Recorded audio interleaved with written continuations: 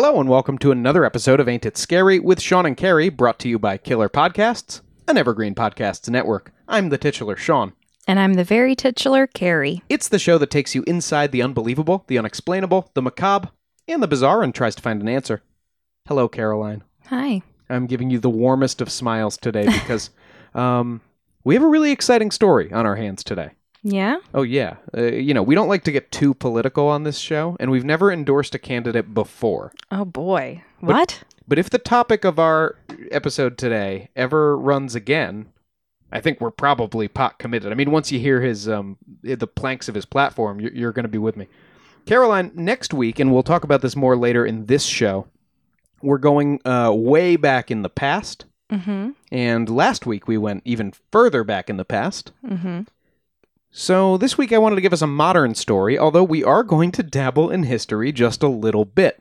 Because this week we're talking about Andrew Basiago. Oh, boy. Self-avowed psychic, time traveler, friend to Bigfoots, and once and future candidate for President of the United States. You said future. Does he have a claim that he will run again? Yes. In fact, Andrew is certain that he will one day be elected President of the United States. Sometime between now and 2028, but we'll get to that later. Okay. Time's running out. Andrew Basiago was born in 1961. He is 60 years old today. And Andrew has been publicly claiming since 2004, usually through appearances on the, one of our favorite radio programs, Coast to Coast AM, that from the ages of 7 to 12, he was a government agent working as part of an experimental research facility looking into teleportation and time travel, technologies that were successfully developed and which the U.S. government is hiding from the American people to this very day. So he was like a baby X-Files agent? Yes, that's almost exactly right. Okay. More like, again, from age 7 to 12. But yes, he was a baby. It was baby X-Files. X-Files babies.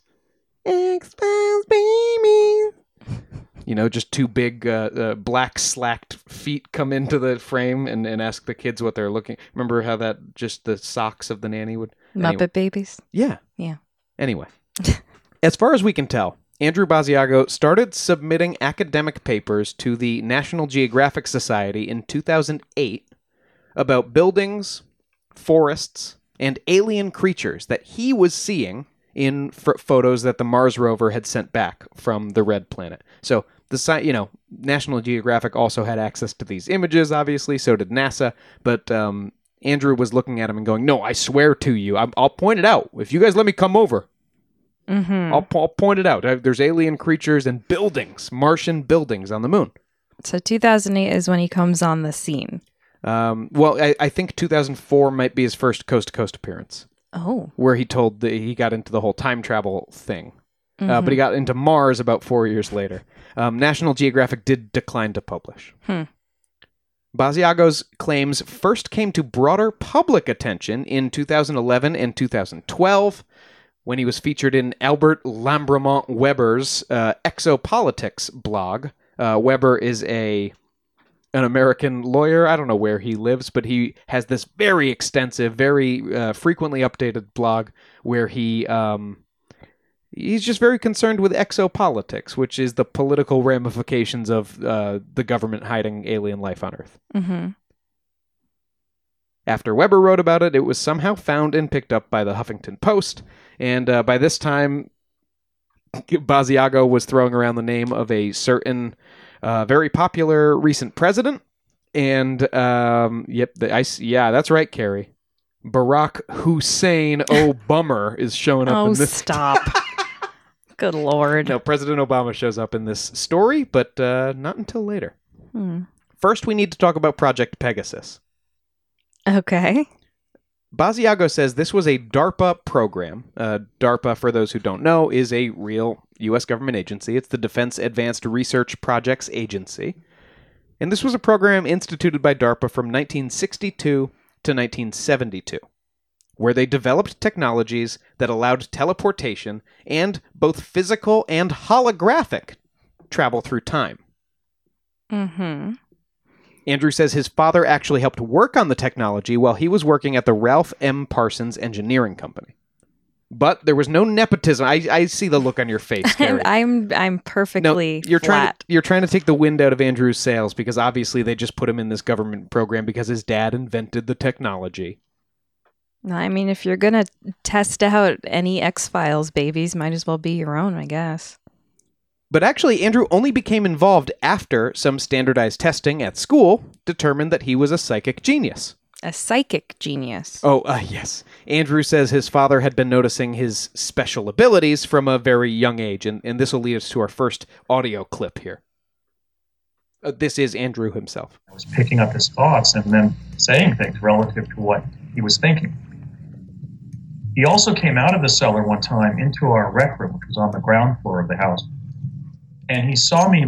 It's not levitating, but just causing several of my small toys, my alphabet blocks and some Tinker toys, to hover 3 feet off the ground. What I had done is pick them up and place them about 3 feet off the ground, and I was not only causing them to hover, but some of the toys were actually orbiting around each other in the way that our Earth orbits the sun. I can only imagine Andrew was in the center of that solar system. That's where he likes to be. Yeah, but why does standardized testing have to tell people you're a psychic if your dad can just vouch for you? And how does standardized, like what essay portion or reading comprehension challenge did he take that said he was psychic? You remember the standardized testing government mandate? Yeah, there was no occult section, I remember. No, I know, but you didn't recognize the kind of alpha level intelligence training that was being implemented in these standardized tests. Standardized tests. It wasn't. It was the No Child Left Behind Act, which is bullshit, and that's why we did it. But No Child Left Behind wasn't around yet. These were a different round of standardized testing when Basiago was a kid, and this was because... I guess this one wasn't psychic. This was for Project Talent, says Basiago. So there's a pre-project to Project Pegasus. Yes. Project Talent was to get talent, you see. I see. For Project Pegasus. Yeah, they were a secret DARPA recruiting tool, obviously. So Andrew was sent to a special learning lab that very conveniently was right in his elementary school. So basically when you get to go to the like advanced reading group. Yes, sort of. Yes, sort of. In the fall of 1969, a couple months after the lunar landing of July 1969. And note, he throws in the lunar landing just to I don't know if he thinks that gives him an air of credibility. Why does he mention the moon landing? We know what 1969 is. There weren't any psychic children on board, as far as I can tell. I was placed in a learning lab at my elementary school, which was Mount View Road School in Morris Plains, New Jersey. And we were immediately involved in a set of academic exercises in speed learning and different things that the intelligence community would identify as alpha intelligence training. Exactly what I just said to you, Carrie. See, Andrew and I are on the same wavelength. And it's definitely not that I've been living in his head for the last 5 days. It's a little concerning. Oh, it's not been great on my mental health. Now, Basiago says students without supernormal abilities were phased out of the program one by one, as his new teachers introduced psychic games to test the children's latent powers. Mm-hmm. Like, for example, trying to guess a randomly selected playing card from a 52-card deck. It's a classic. And she would go round robin for, let's say, 90 minutes or so with 4 or 5 of the children in the project. And I remember guessing the card correctly with 1 out of 52 odds for the whole session. Maybe getting 1 guess wrong. Maybe I would guess 5 of hearts versus 5 of diamonds. Again, credibility. He's like, these are examples of cards. So, in addition to what I believe my father probably reported to the Department of Defense, that I was demonstrating special abilities like levitation and clairvoyance, I think I was identified as a pretty advanced psychic at that time, in the beginning of that 3rd grade school year. Pretty advanced psychic. I'm not tooting my own horn, but I think they probably knew what they had on their hands. Mm-hmm. Now, Basiago says he used 8 different technologies while he was involved in this program to travel through time and space, both physically and holographically. which I gather is kind of like an astral projection situation. I would assume so. No, I've read him describe it. I still just don't know what holographic, why he throws that in there. Anyway, for most of his jumps, the technology was something that the U.S. government had cobbled together out of schematics found in the basement of the New York apartment of none other than Nikola Tesla. There he is. He always comes in somehow. Conspiracy theorists love Tesla because, well, for those who don't know, Tesla was a genius inventor and scientist. He was a major bitter rival to Thomas Edison. Noted dick. Noted, yeah. Well, Edison was at his most dickish in the current wars between the DC, direct current, that Edison had gotten heavily behind and invested money in, and Tesla came along and said, well, it's kind of tough to adjust the voltage on it. What if we had, and he invented AC, alternating current, which is what the outlets in your home still have today. Edison, trying to protect his own investments, claimed that alternating current was dangerous, and in order to prove this, he would actually publicly electrocute animals to death, usually stray dogs, but in one case, an elephant, famously. Like I said, a dick. The Chicago World's Fair was actually the major death knell for direct current because Westinghouse underbid, I think it was General Electric, and powered the whole thing with Tesla's technology. And that kind of put the last nail in the coffin for Edison, who still made all of the money off the movie industry for the first, I think, 20 years that films were being made in Hollywood. Anyway, after he retired, Tesla apparently spent all of his time inventing secret teleportation and time travel technologies. Yeah, I've seen The Prestige. And in 1943, the government found some of his blueprints. And this included a lot of work into, again, we're going off Basiago here, a lot of work into powerful, invisible, and omnipresent radiant energy that was born with the universe and suffuses all of us. So kind of like the Force, I guess. So Tesla discovered the Force. You with me so far? Sure. So the machine that the government rigged up, that DARPA rigged up. That Basiago says they rigged up, right? Yeah, but I don't see why he would lie. Right, I'm making sure we know that this is not in the public record or anything. Picture, if you will, 2 8-foot-tall, parenthesis-shaped booms. 10 feet apart. And they were hooked up to some rudimentary computers, like I think rudimentary even for the time, and a single wall power cord, like you would plug a washing machine in, is what Basiago says powered the machine. Once it was turned on, radiant energy was channeled into a white space between the two booms, and you would jump into it to literally jump through time and space. Although Andrew's first jump was only through space, not through time, just as a little test run. And his dad was right there with him. And my dad explained that on the count of 3, we would hold hands and jump through the energy pattern, this field of radiant energy. And we would find ourselves in an illuminated tunnel for several seconds. And then the tunnel would close, and we would find ourselves, as he put it, on a hillside elsewhere in the United States. In fact, the hillside was the state capitol grounds in Santa Fe, New Mexico. And that was over 2,000 miles from where they had started. I'm going to assume that Mr. Basiago, Andrew's dad, is not on the record about this at all and has not given any quotes about Project Pegasus. No, long dead. Yeah, I figured. Long dead before Andrew started any of this. Yeah. Andrew says that in 2004, and it's not clear whether that was on a time jump to 2004 or when 2004 actually came, he says he met a lady who works in that state capitol building who says people show up there all the time. And so he kind of thinks there's just a natural nexus where random jumps may accidentally deposit in that kind of space and time. I'm sure people hole. show up to state capitol buildings all the time anyway. Yeah, but I think... I was about to say I think they were in the basement, but I may have made that detail up. Andrew's future jumps included short hops, just a few hours in time, to get used to the disorienting sensation of time travel. By the way, he says children were much better suited to those disorienting effects, like it would drive adults just crazy or kill them. But children were better at withstanding these effects, and it was a little less dangerous. I'd still be a little pissed at my dad for being cool with this. Oh, you haven't even heard of the mishaps yet, Carrie. Oh, boy.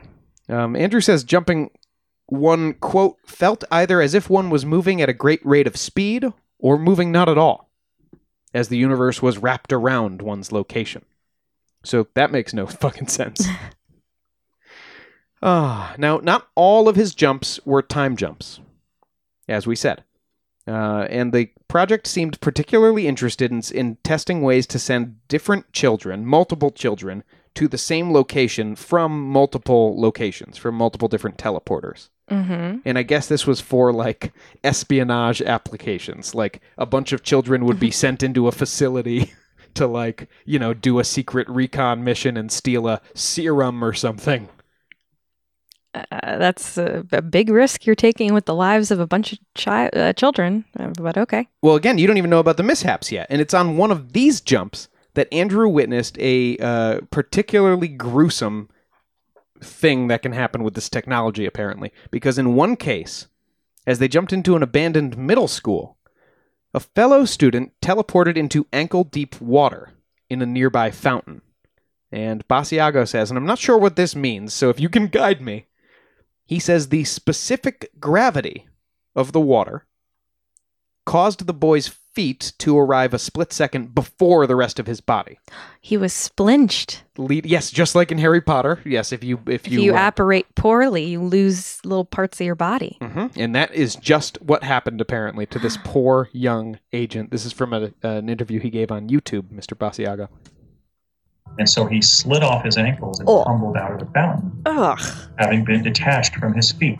And when I reached his location, I had popped into view via the teleporter that I jumped through, and he clearly accessed that location from some other teleporter around the eastern United States. Clearly. He was writhing on the ground, screaming, my feet, I'm only 9 years old. What am I going to do without any feet?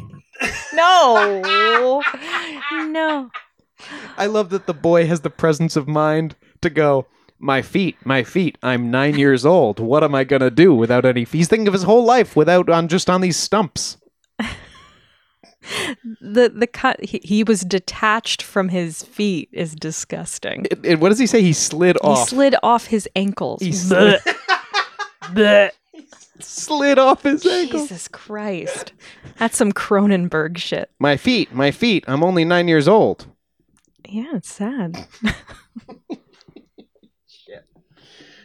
Oh, man. Well, the government wanted to use time travel. Now, obviously, they wanted to use teleportation to keep tabs. It's going so great. To keep tabs on the Ruskies, using these children. But they wanted to use time travel to corroborate facts about history, particularly the lives of three especially important and well-referenced individuals. George Washington, Abraham Lincoln, and Jesus. Jesus Christ. Okay. I mean, it's interesting that you wouldn't choose, like, figures we know less about. Why not send these kids back to meet Alexander? Yeah. But it was an American project, I guess, so it makes sense that there's two, like, Americans in there. I feel like we know plenty about Lincoln. Oh, very well documented, yeah. Like, even Washington, but at least he's further back, but I don't know. But a lot of these details, thankfully, were confirmed by Andrew Basiago in his face-to-face voyages to these men's lives. Thank God for that. That's right. He showed up with another modern child in George Washington's war tent on the Hudson during the Revolutionary War. It's a good thing he didn't land in the Hudson. He would have been detached from his feet. That's true. Yeah, the specific gravity of water. You got to watch out for that. And what if it's raining? What if there's a puddle? What if you just land, like, with the tent right down your body? You know what I mean? Like you're detached in half. I'm halved!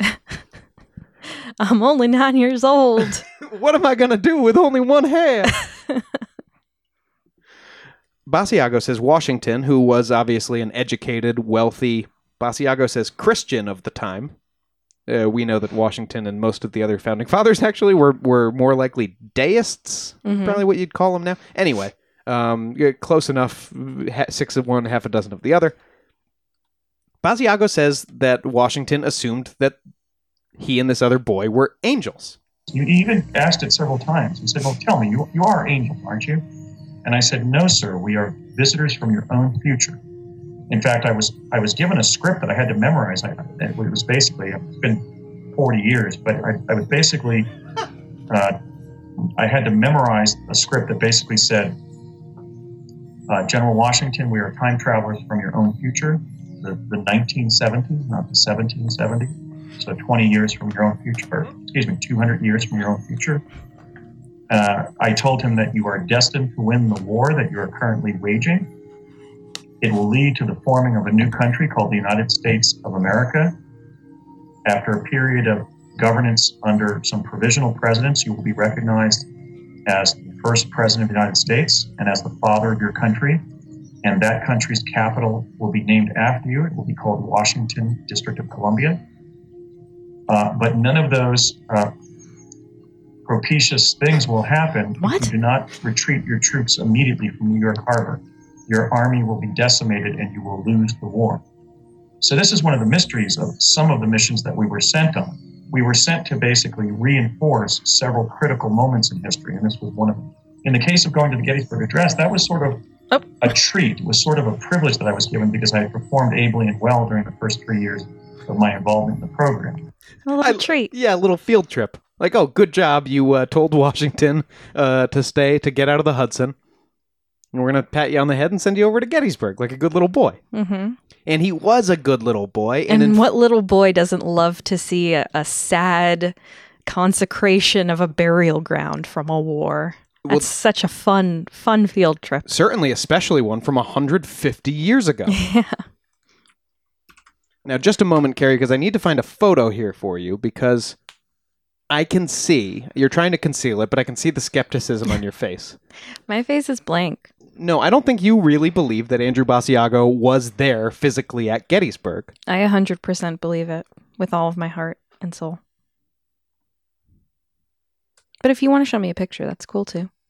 I was going to say, good, I hope you do, because I'm going to show you right here an image that Josephine Cobb famously took of Lincoln at Gettysburg. It's like the only picture of him, right, aside from his official portrait. Yes, that's true, and I'm going to direct you over to the left side of this photograph and to that little boy in the circle right there. Mm-hmm. Yep, there he is, looking like a newsie. I mean, indisputably, right? Never mind that we don't know what Basiago looks like as a boy. Indisputably, that is a child, or a very small person. I've never seen a picture of Andrew Basiago as a child. Well, you also can't see the face of this because he's moving, and photography at that point was shitty, so there's no face. Yeah, it's like a tin-type photograph, so the boy's face is blurry. Yeah, he's from the crowd in like Madden 96. I don't know if that's a game even. Madden 2004. Yeah. So wild stuff. I mean that is a youth at the Gettysburg Address. Mm-hmm. Well, Basiago Didn't he have says something about his shoes? Yeah, he says, I had been dressed in period clothing as a Union bugle boy. I had attracted so much attention at the Lincoln speech site at Gettysburg, wearing oversized men's street shoes, that I left the area around the dais and walked 100 paces over to where I was photographed in the Josephine Cobb image of Lincoln at Gettysburg. Why was he wearing such big shoes? He doesn't explain that, but I think that's the only thing connecting this picture to that story. Mm-hmm. Is the fact that this boy is wearing oversized shoes. Okay. Or appears to be. Again, he's pretty blurry. It looks like the focus is obviously behind the boys and on like Lincoln doing the speech. I mean, if you're taking a picture of the Gettysburg Address, you're taking a picture of Lincoln. You're not taking random crowd shots. I just wish we had a little more crispness here on this shot of Andrew. It's a shot of Lincoln that he says that he happens to be in, so... He would occasionally be sent to the same time and place multiple times from different origin points in the future. And he says sometimes the events would transpire slightly differently, as if he was being sent back to alternate timelines. Mm-hmm. But he also met himself twice. Mm. And the universe didn't collapse, so, it kind of did. But also, so is it sometimes alternate timelines and sometimes the same one your old self went to? We'll never know. I don't know. One of those times he met himself was on a visit to Ford's Theater. Nothing more fun than getting to watch an assassination. Yeah, I wonder if this as was a another child. I wonder if this was another treat. Oh, Jesus. He must have loved it. He went to Ford's Theater. He's a big My American Cousin fan. Well, he visited Ford's Theater for Lincoln's assassination 5 or 6 times, he says. Weird. If you're there for the assassination of President Lincoln, it's weird not to remember how many times. It's like rewatching The Office. It's a comfort thing. And I think that's another credibility move. Like, he's trying to go like, look, I'm so used to time traveling that I'm so used to watching this assassination transpire. Like, I know this sounds crazy to you guys, but for me, this is just my world. He said, once I was on the theater level when he was shot, and I heard the shot, followed by a great commotion that rose from the crowd. It was terrible to hear. So I went back 5 more times. And while I don't think Basiago himself ever visited the crucifixion of Christ, I do know that he once watched a film that he says a fellow time traveler from the program made with, like, I guess presumably an 8mm camera. Just slyly filming the crucifixion in the crowd? Yeah. And no one being like... No one being like, which? Yeah. Yeah, I don't know. Maybe they weren't into burning witches yet, so maybe it would have just been like... I think they were doing plenty. Do you think the Romans would have been freaked by a camera? Yes. They were freaked by a guy who could walk on water. It's just an 8mm. It's, Anyway, Andrew did get the chance to watch this film, and he speaks here to its... Literal snuff film that this child is watching. Yes. And he speaks here to its authenticity. He says all of the details from the biblical story were there on the screen. He was very emaciated. He was about my height, which used to be 5'10". Looked just like Willem Dafoe. What does he mean his height used to be 5'10"? I guess at this point, which is pretty tall for a kid. He's an older man. He's not that old. He looks older than 61, I will say. But should he be shrinking? Oh, I assume he's grown since then. Oh. Like he was 5'8" at the time, so maybe he was like 12, which I guess if you're a tall kid, that tracks. Sure. Okay. No, I'm back on board. Okay. Everything he says is true. And looks like many of the medieval paintings of Jesus. Was he The white? women were chased away by a Roman centurion. I saw Longinus, one of those centurions, jump up on his left, with his right leg and standing on his left leg, and extend his arm as far as he could, holding the end of a spear shaft, piercing Jesus in the side. That was a so-called spear of destiny. Are you just describing paintings at this point? Used to release the fluids that had gathered in Jesus's chest, cavity. Why is he so sky gross? Grew dark at one point, so we knew it wasn't a dramatization. If it was somebody besides Jesus, how did so many of the details correspond to the New Testament accounts? There are 3 of them of his execution. What do you mean? We knew it wasn't a dramatization because it had all the stuff from the Bible in it? Again, like so does The Passion, the Mel Gibson movie. Martin Scorsese directed a Christ movie. I'm sure it looked authentic. Oh, okay. No, I finally figured all this out. Thank you. Obviously, Project Pegasus has been in touch with Marty Scorsese. And so I got an idea. We're going to film a crucifixion. I feel like they wouldn't get along. Basiago and Scorsese? Gibson and Scorsese. Ooh, I'm sure they don't. Now, Andrew also sometimes went forward in time. At least once, to the year 2045, where he appeared in an emerald and tungsten steel building, where some scientists gave him a canister of microfilm full of important historical information that he was to bring back to the 1970s. Did he also get to meet the Wizard of Oz there, too? Because of the Emerald City aspect. Mm-hmm. You're out of the woods, you're out of the dark, you're out of the night. They even dyed his eyes to match his gown. Well, in the future, Basiago also gained knowledge of himself from some career CIA operatives, including, he says, that he would run for president for the first time in 2016. Check that one off the box, because that happened. And that sometime between 2016 and 2028, he, Andrew Basiago, would be elected either president or vice president of the United States of America. Of the USA, of the actual country, not of like the United States fan club for Project Pegasus or whatever. Nope. Of the U.S. Okay. So it's coming. I get imminently. Carrie, there were only 2 parts of that prediction. One of them came true. So, Now, toward the end of the Project Pegasus... I don't know. Okay. Toward the end of Project Pegasus, Donald Rumsfeld, the former Secretary of Defense, apparently told Basiago's father that Andrew would now be inserted at the Naval Academy and graduated as a pretext to attach him to future assignments, because they would send him out with the Navy and then he would be in an area where he would have to, I guess, teleport from. Like, why do you need an excuse if you're secretly teleporting him around anyway? Mm-hmm. Anyway, Basiago says in high school, he had second thoughts about a military career and he refused to join the Navy, saying no to both Uncle Sam and his dad. Mm-hmm. But this wouldn't be the end of Andrew Basiago's connection to secret U.S. government projects. It wouldn't be the last time he would use a teleporter. And honestly, Carrie, the best is yet to come after the break. Oh, boy.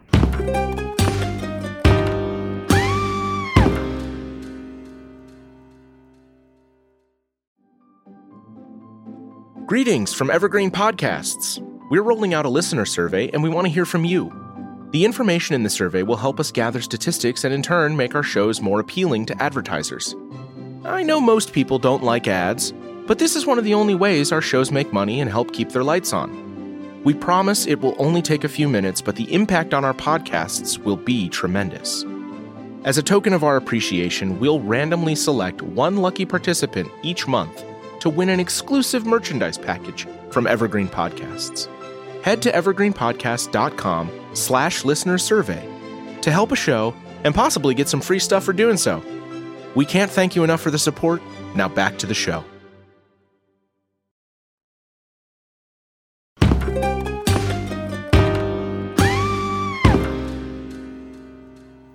Welcome back.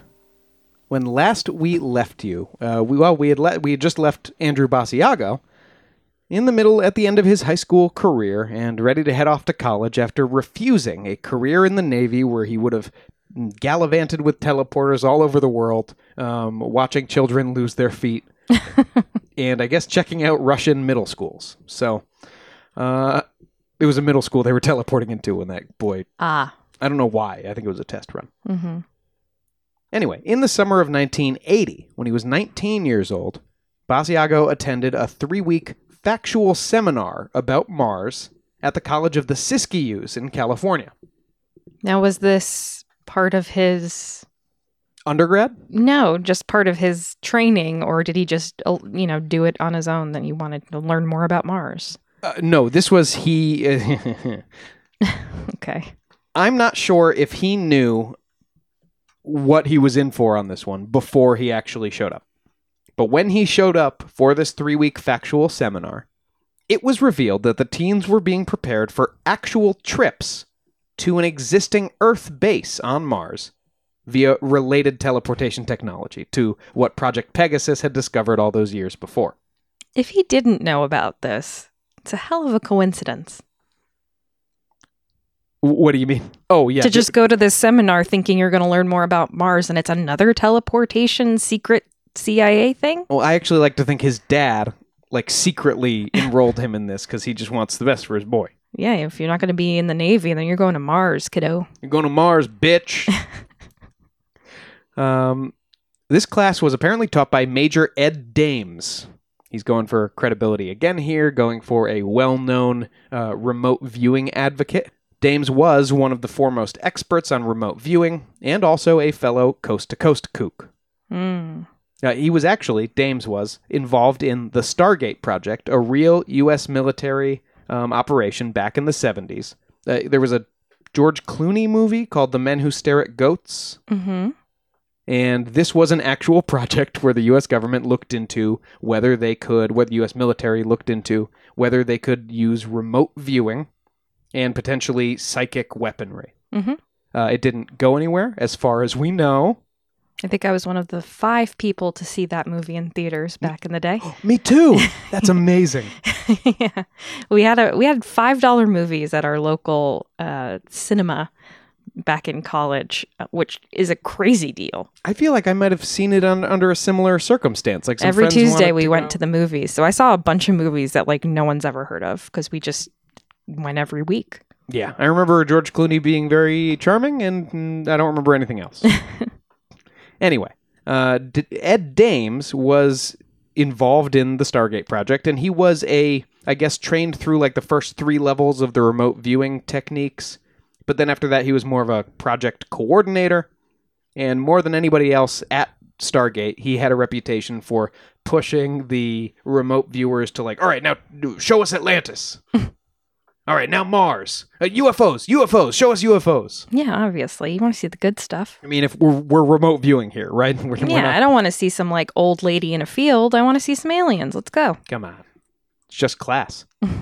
This class included 9 other teen students, including a 19-year-old Barry Sotoro, who would one day be known as Barack Obama. Why did he have a different name? Well, Obama actually was. This is like you always have to drop a few little crumbs of truth in. Obama was like his father enrolled him in school at one point as Barry Sotoro. Or his father-in-law. He was enrolled in school in like Indonesia at one point as Barry Sotoro. In real life. In real life. Not Andrew Basiago life. In actual real life. In Basiago life, 19-year-old Barry Sotoro, then a student at one of the nearby universities, Berkeley maybe. Didn't he go to Harvard in real life? For law. Oh, so that was he's 19. This here. is He's his undergrad. Yeah, and but I'm not sure where he actually went, but it was somewhere around there. And also there was future DARPA head under Obama, Regina Dugan. Another member of the class was apparently now 54-year-old William B. Brett Stillings. Okay. He's about 5 or 6 years, 6 or 7 years younger than Obama and Basiago, so he would have had to be a very young member of this program when the other 2 were 19 coming in. According to Basiago, at least 7 parents who had CIA ties were also there to audit the class, including Basiago's own father, of course. Of course. With all his teleportation experience, and Obama's mother, Stanley Ann Dunham. Alfred Weber, our old friend, the lawyer who writes that Exopolitics blog, he points out that Dunham, Obama's mother, carried out assignments for the CIA in Kenya and Indonesia. It's starting to feel problematic. It's almost certainly not true, but it has been thrown out there. Sure. A lot's been thrown out there. We weren't going to start talking about Barack Obama without this conspiracy getting problematic somewhere, right? Yeah. Basiago says he was roommates with Sotoro for a couple of days, and Obama was reading document briefs that the CIA had given them to groom Barry Obama for the presidency. Why didn't he get the same documents if he's supposedly becoming president? Wasn't close enough. Basiago's time's not for a lot longer, so you're not going to give both the guys the docs all at once. Okay, sure. But he says Obama was like a CIA-approved president. Maybe Basiago's not a CIA-approved president. Okay. Maybe that's the key. Sure. These teens traveled back and forth to and from Mars with technology that Basiago calls the jump room. We would go and you would sit in this room and then zap, you would be teleported to the jump room up on Mars. To what end? What are they supposed to be doing on Mars? Well, U.S. Martian facilities in the early 80s were pretty sparse.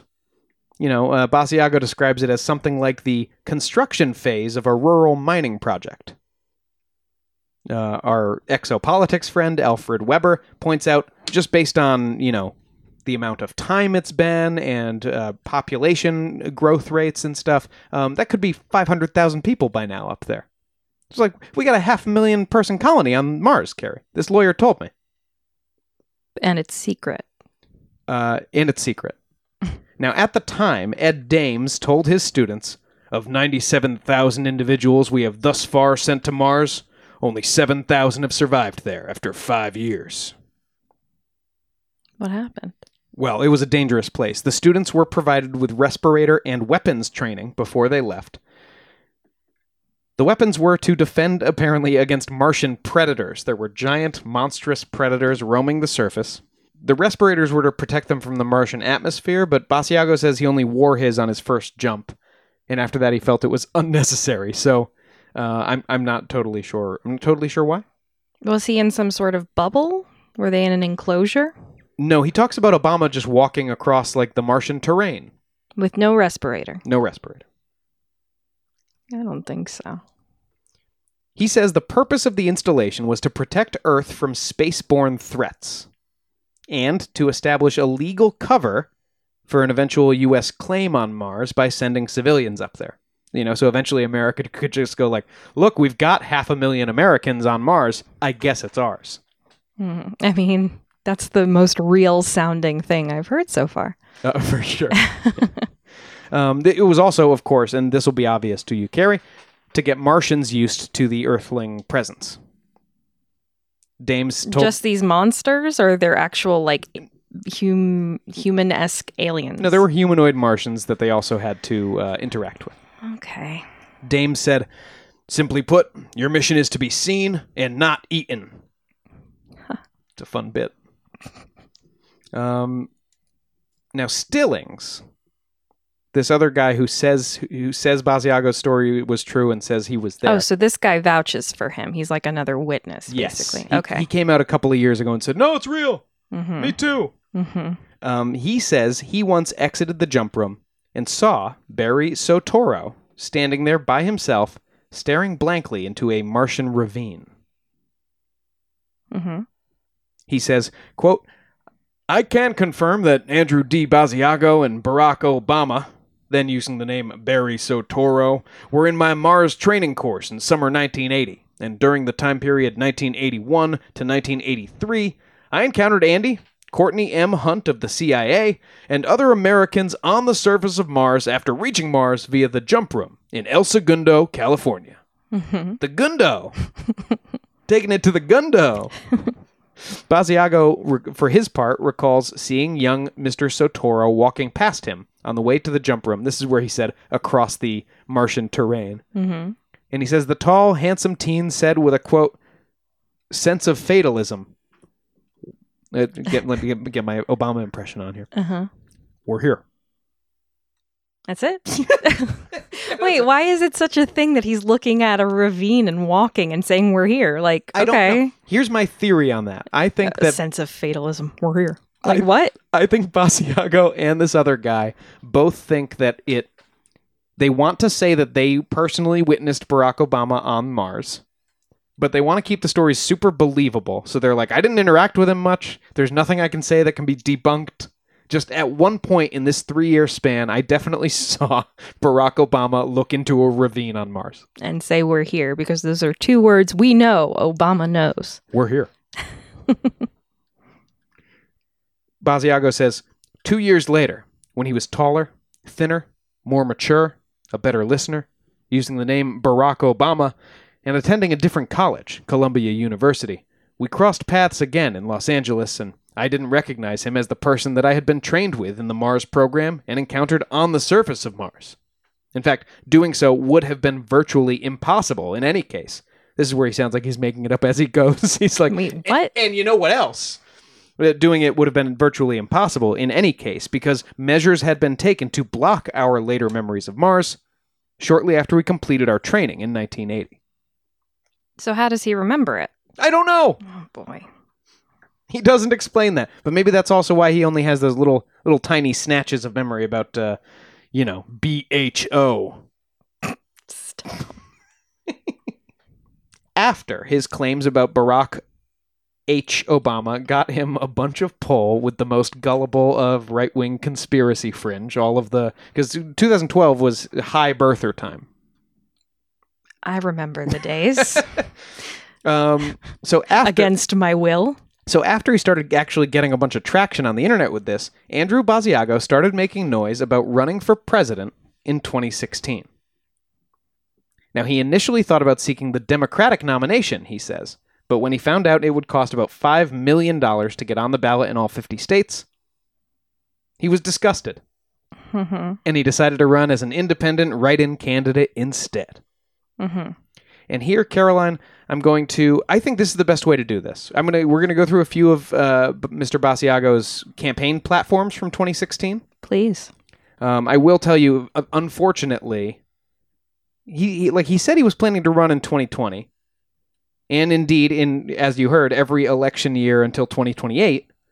But Ballotpedia has no record of him registering after the 2016 election. So I don't think he actually ran in 2020. Mm-hmm. And Andy2016.com now exclusively consists of a block of plain text. Andrew D. Basiago is a prominent figure in the truth movement. For more than 10 years, he has shared with the American people the true facts of our great nation's accomplishments in time travel and Mars visitation. More than 10 years. He has done so as one who served bravely in the 2 secret U.S. defense projects in which time travel on Earth and voyages to Mars were first undertaken. As a result of his courageous advocacy as a crusading lawyer. Oh, he's a lawyer, by the way. That hasn't come up yet, I don't think, but apparently he's professionally a lawyer. Andy is credited with ending the time travel and Mars cover-ups by the U.S. government on behalf of the American people. This arduous work in the vineyards of the truth movement The vineyards represented historic breakthroughs in America's understanding of our past and our prospects for the future. Today, Andrew D. Basiago is running for President of the United States with a new agenda for a new America. He has vowed that if elected president, he will lead the American people into a bold new era of truth, reform, and innovation as great as they are great. Join us in supporting Andy in his quest to establish a presidency as honest, just, and ingenious as the American people. Mm-hmm. Okay, so what's his platform? Okay. Aside from truth, quotation marks, vague. Well, I got all these fun, kind of issue stance banner, not ads. They were images from his website, Andy2016.com, before it went away. I was able to sleuth around the internet and find a bunch of these. And I think I want to watch the look on your face as you discover these. Mm-hmm. So would you be comfortable with me having you cold read Andy's policies? I'm very comfortable. Okay. You start right there with the first one. Ending homelessness in America. Oh, this sounds great. Yeah, that's a great thing. In January 2015, 564,708 Americans were homeless on a given night. Of that number, 206,286 were people and families, and 358,422 were individuals. About 15% of the homeless population, some 83,170, are considered chronically homeless. We can and should end homelessness in America by adopting Utah's approach of, first, giving the homeless immediate shelter in modest apartments and houses, and then second, where drug and alcohol addiction, mental health, and unemployment are the cause of their homelessness, intervening to help them with their personal problems. This is actually true. Utah is using this approach, and as of 2020, had basically eliminated their homeless problem. Okay. I'm with it so far. They literally just throw up apartments, and then after people are in them, they have to get involved in drug programs and stuff, mm-hmm. and then they help them find work. They just take away all the problems that made them homeless in the first place. Right. It's interesting, and that's like a blood red state. Yeah, this is very not red. It's a good liberal solution to a liberal problem, and to an everyone problem. Yeah, but liberal in the sense of it's a liberal solution to a universal problem. Yes. Disclosing secret advanced technologies. Oh, now we might be veering a little bit. He started off on such a good note, so maybe he's got something here. This is probably going to be boilerplate presidential stuff. For 70 years, the U.S. government has been concealing advanced technologies because they might be socially, economically, or technically disruptive in nature. These technologies include the teleportation technology developed by DARPA's Project Pegasus. They may also include cancer cures. What? Just throwing that in there. The government should begin a program to declassify and deploy this knowledge. The standard of technical disclosure should be what provides the people the best available technology. This will enable the United States to reclaim its mantle as the world's catalyst of applied science. Again, I'm not against this. I think there are certain medical and technological innovations that have not been publicly released. This is conspiratorial, but I think it genuinely is true because it like would... what do you think, like cancer cures are out there? No, because I think that's something so huge That you'd make all the money in the world if you had it? Yeah, well, not even that. I think there are certain innovations that haven't been publicized because people would lose money. I don't know if they're not, I don't think they'd be as big as a cancer cure, but like certain stuff.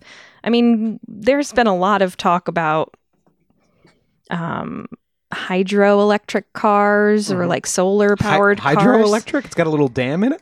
It's something like that. Maybe just water powered cars, but like stuff that would be so much less costly to everyone, but obviously it would be worse for everyone else, people making other cars, gas companies, stuff like that. You're right. It sounded like he was just railing on his teleportation time travel bit again, but maybe that was more reason than I gave it credit for.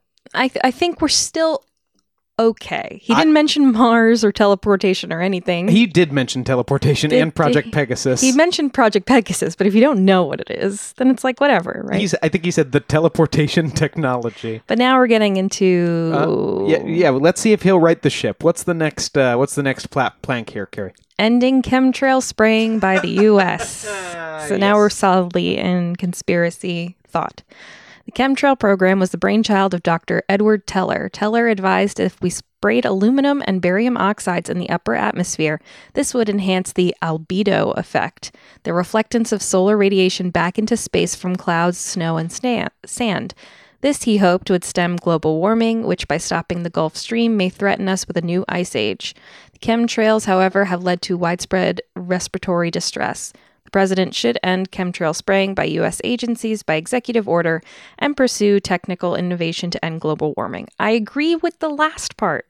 We need to end global warming. Yes. I don't think... Yes, finish the thought. That it's chemtrails. Yes. Listen, we have to cover this at some point, I'm sure. I don't think there's enough to chemtrails. Chemtrails starts and ends with people looking up at the sky and going, what's that stuff coming out of planes? I mean, I think there's a little more. But do you? It just seems like something that we would cover at some point. But yeah, there might not be a lot there. We need to end global warming. I do agree with that. Absolutely. So Absolutely. I'm not... If he could prove that chemtrails were just causing respiratory issues, then okay, I'm kind of with it still. Does he have any other environmental policies, Carrie? Yes, protecting the Sasquatch species. The best. I mean, this is a noble man. And I love his blurb on this, too. Sasquatch exist. I know. I am the first U.S. presidential candidate since Theodore Roosevelt to... Can I just note here? I didn't notice before that he's using the singular plural, Sasquatch. Mm-hmm. Sasquatch exist, like saying moose exist. Mm-hmm. I am the first U.S. presidential candidate since Theodore Roosevelt to declare publicly that I have encountered Sasquatch. Theodore Roosevelt's encounter occurred when a Sasquatch was scared into his campsite one night when he was on his great North American ape expedition. I encountered an adult male Sasquatch and his young son. Oh, that's so cute. While I was camping at Lake Sacandaga in the Adirondacks in 1966. He was having a busy 60s, he was. Oh, yeah. He was only 5. Yeah. That's when he saw an adult male Sasquatch. Okay. The Sasquatch... He played with the young son. The Sasquatch have matrilineal DNA that is human and patrilineal DNA from an unknown primate. How does he know this? He tested that when he was a 5-year-old boy. He tested that young squatch. The president should protect the Sasquatch by putting them on the endangered species list. No, nowhere here does he say that they actually have dwindling numbers. That's the only... Here's the thing. If they do exist... They don't! If they do exist, yeah, they should be protected.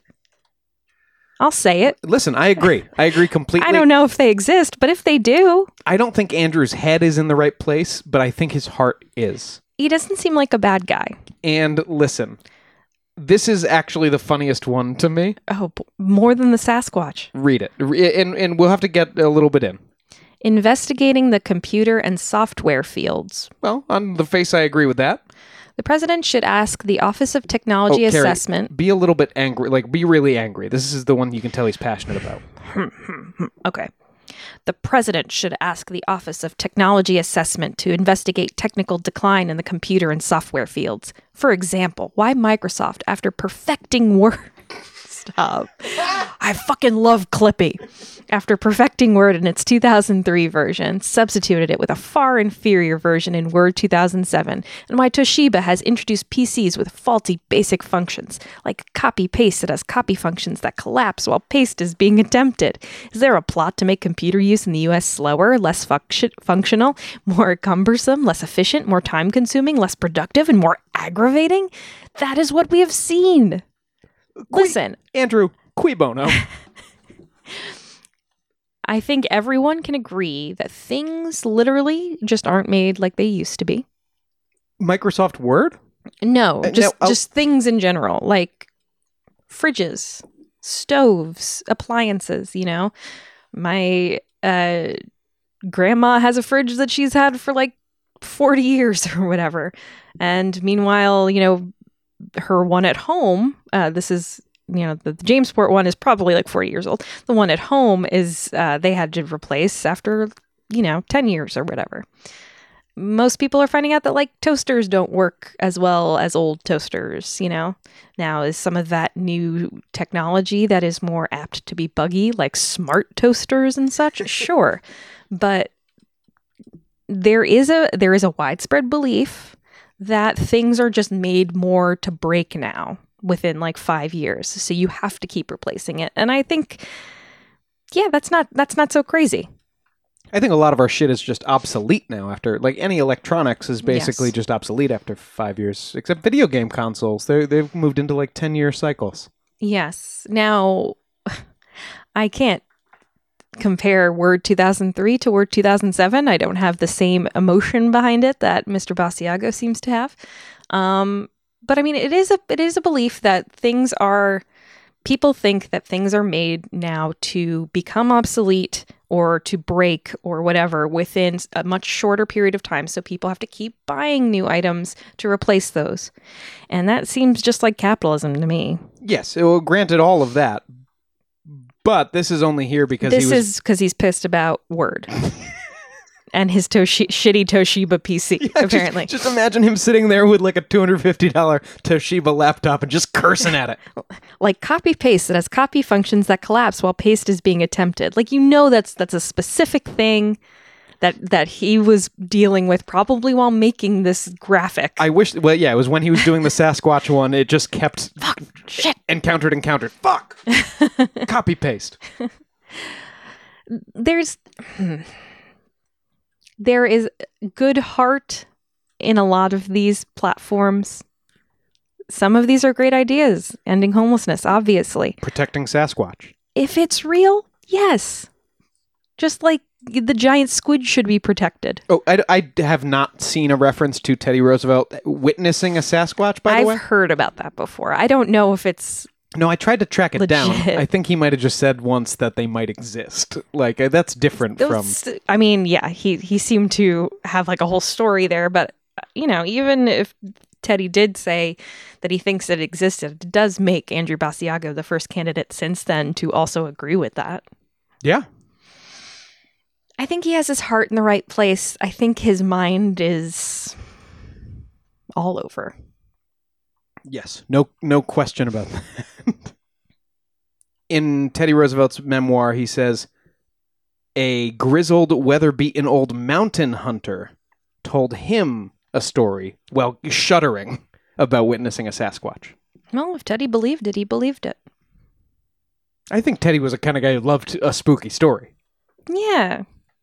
Why do I keep, whenever I use your computer, this is unrelated. Oh, is this part of Basiago's campaign platform? Yeah, these targeted ads, actually, that would be him in 2020. It's all about the targeted ads he's angry about. Why did those some of those seemed a little bit outdated, right? Like, why was he still mad about Word 2007? In 2016? Because his base is probably using Word 2007. So this is actually savvy politics. Mm-hmm. All right. I love it. Well, that's Andrew Basiago, folks. I think that's all I have on him. That's pretty much all there is to say at the moment. Hopefully, I'm still crossing my fingers for a run in 2024. But sure, throw him in there. Well, whatever.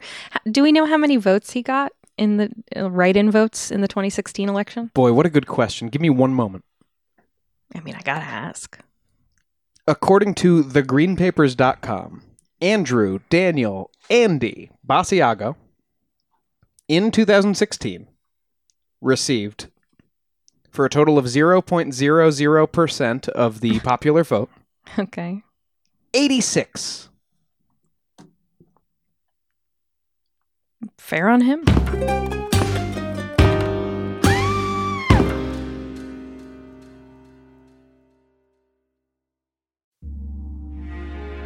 Ohio is a land of mystery, from missing shipwrecks and lost treasure beneath her surface to strange phenomenon slicing through her skies. From myths that have evolved around historic events and people to the unsolved murders and disappearances that keep her communities wondering what happened. Find Ohio Mysteries on your favorite podcast app, and let's explore the inexplicable. OhioMysteries.com.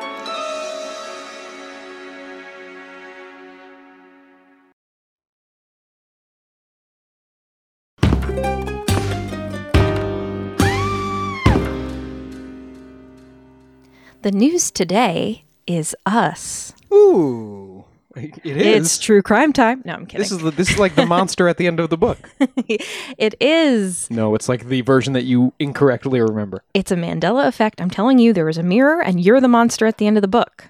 I'm not the only one who remembers this. No, because Grover's afraid the whole time. The irony is that it turns out the monster at the end of the book is you, the reader. No. Grover's afraid of himself. I'm just telling you, I used to read that book at my grandma's house and grandpa. I'm not a monster! I know I'm not. That's why I was so shaken by this. Grover is literally a monster. It was the first time I encountered monstrosity within myself, and it made me think a lot. No, it's the irony of Grover's fear of the unknown other. Listen. Anyway. Deep themes.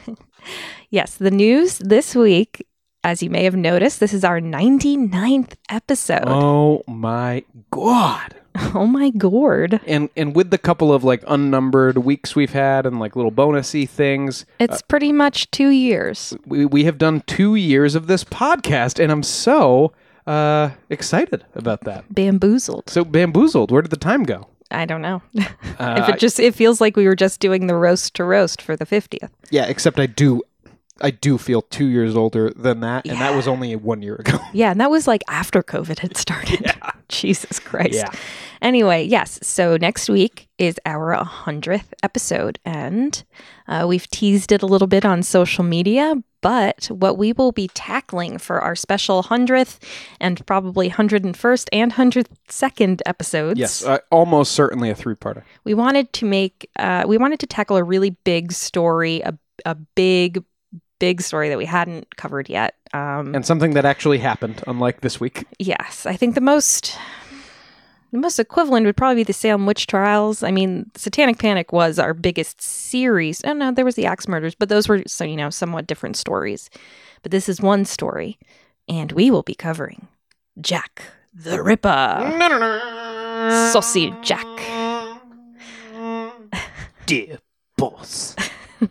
So I'm sure you know who Jack the Ripper is, listener. He was a killer known to have probably killed 5 sex workers back in Whitechapel, starting, I think, all in 1888. Yes. And Whitechapel was in London. It was a bad place to be. So we'll be covering the crimes of Jack the Ripper, the theories behind suspects and motive, and also some of the weirder conspiracies surrounding this strange, mysterious figure. Did the Royals do it? Did the Masons do it? Why not both? Royal Masons, we're done. So I'll be back next week. I'll be hosting, taking us through the first part of the story at least. And I'm coming in for the fake shit at the end.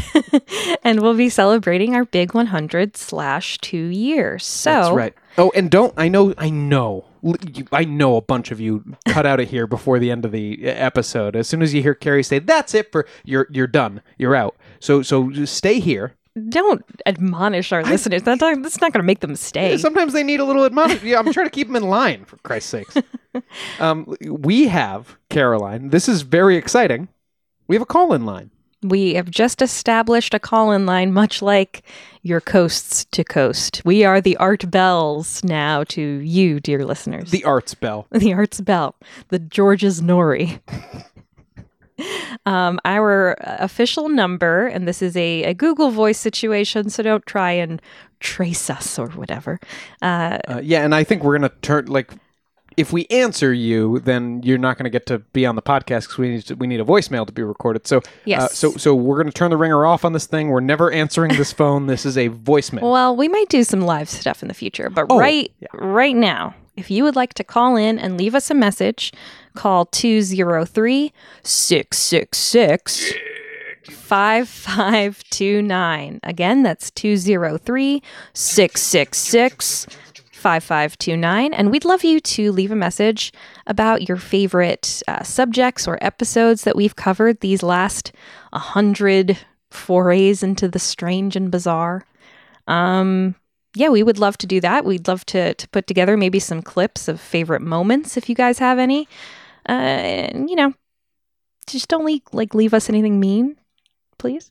Well, the voicemail's a lot of effort. Surely they would have just done a review or a comment by now. Yeah, well, I don't know. Anyway, 203-666-5529. That's Ain't It Scary on Google Voice. Leave us a voicemail. And, if you're cool with it, we'll play it on the show. Or we'll play the clips that you mention, or, if you have any well wishes for our 100th, anything you'd like us to cover, really just whatever's on your mind, give us a call. Yeah, and maybe someday we will, Never Not Funny, one of my favorite podcasts. I have a glazed commemorative plate right here to prove it. Never Not Funny will do call-in episodes where they'll... I would love to do coast-to-coast style stuff. They'll tweet out that they're recording, you know what I mean? It doesn't have to be a live stream. You tweet out that you're recording, and then if anybody sees the tweet, they give you a call. Yeah. So, we're definitely going to do a clip show type of thing for Patreon, so get on over there if you would like. There's more to come, certainly, soon. But yeah, share your favorite moments, your favorite clips, your favorite topics, anything you want us to cover, literally anything that comes to mind. Just give us a call and leave a message. We would love to hear it. 100%. Thank you. Dankeschön.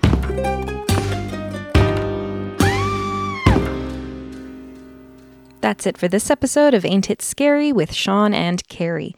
Like us on Facebook and follow us on Twitter and Instagram at Ain't It Scary, and check out our website at ain'titscary.com. You can support the show by supporting our sponsors and becoming a patron at www.patreon.com/ain'titscary. And please subscribe to the show and throw us a 5-star review on Apple Podcasts and Spotify.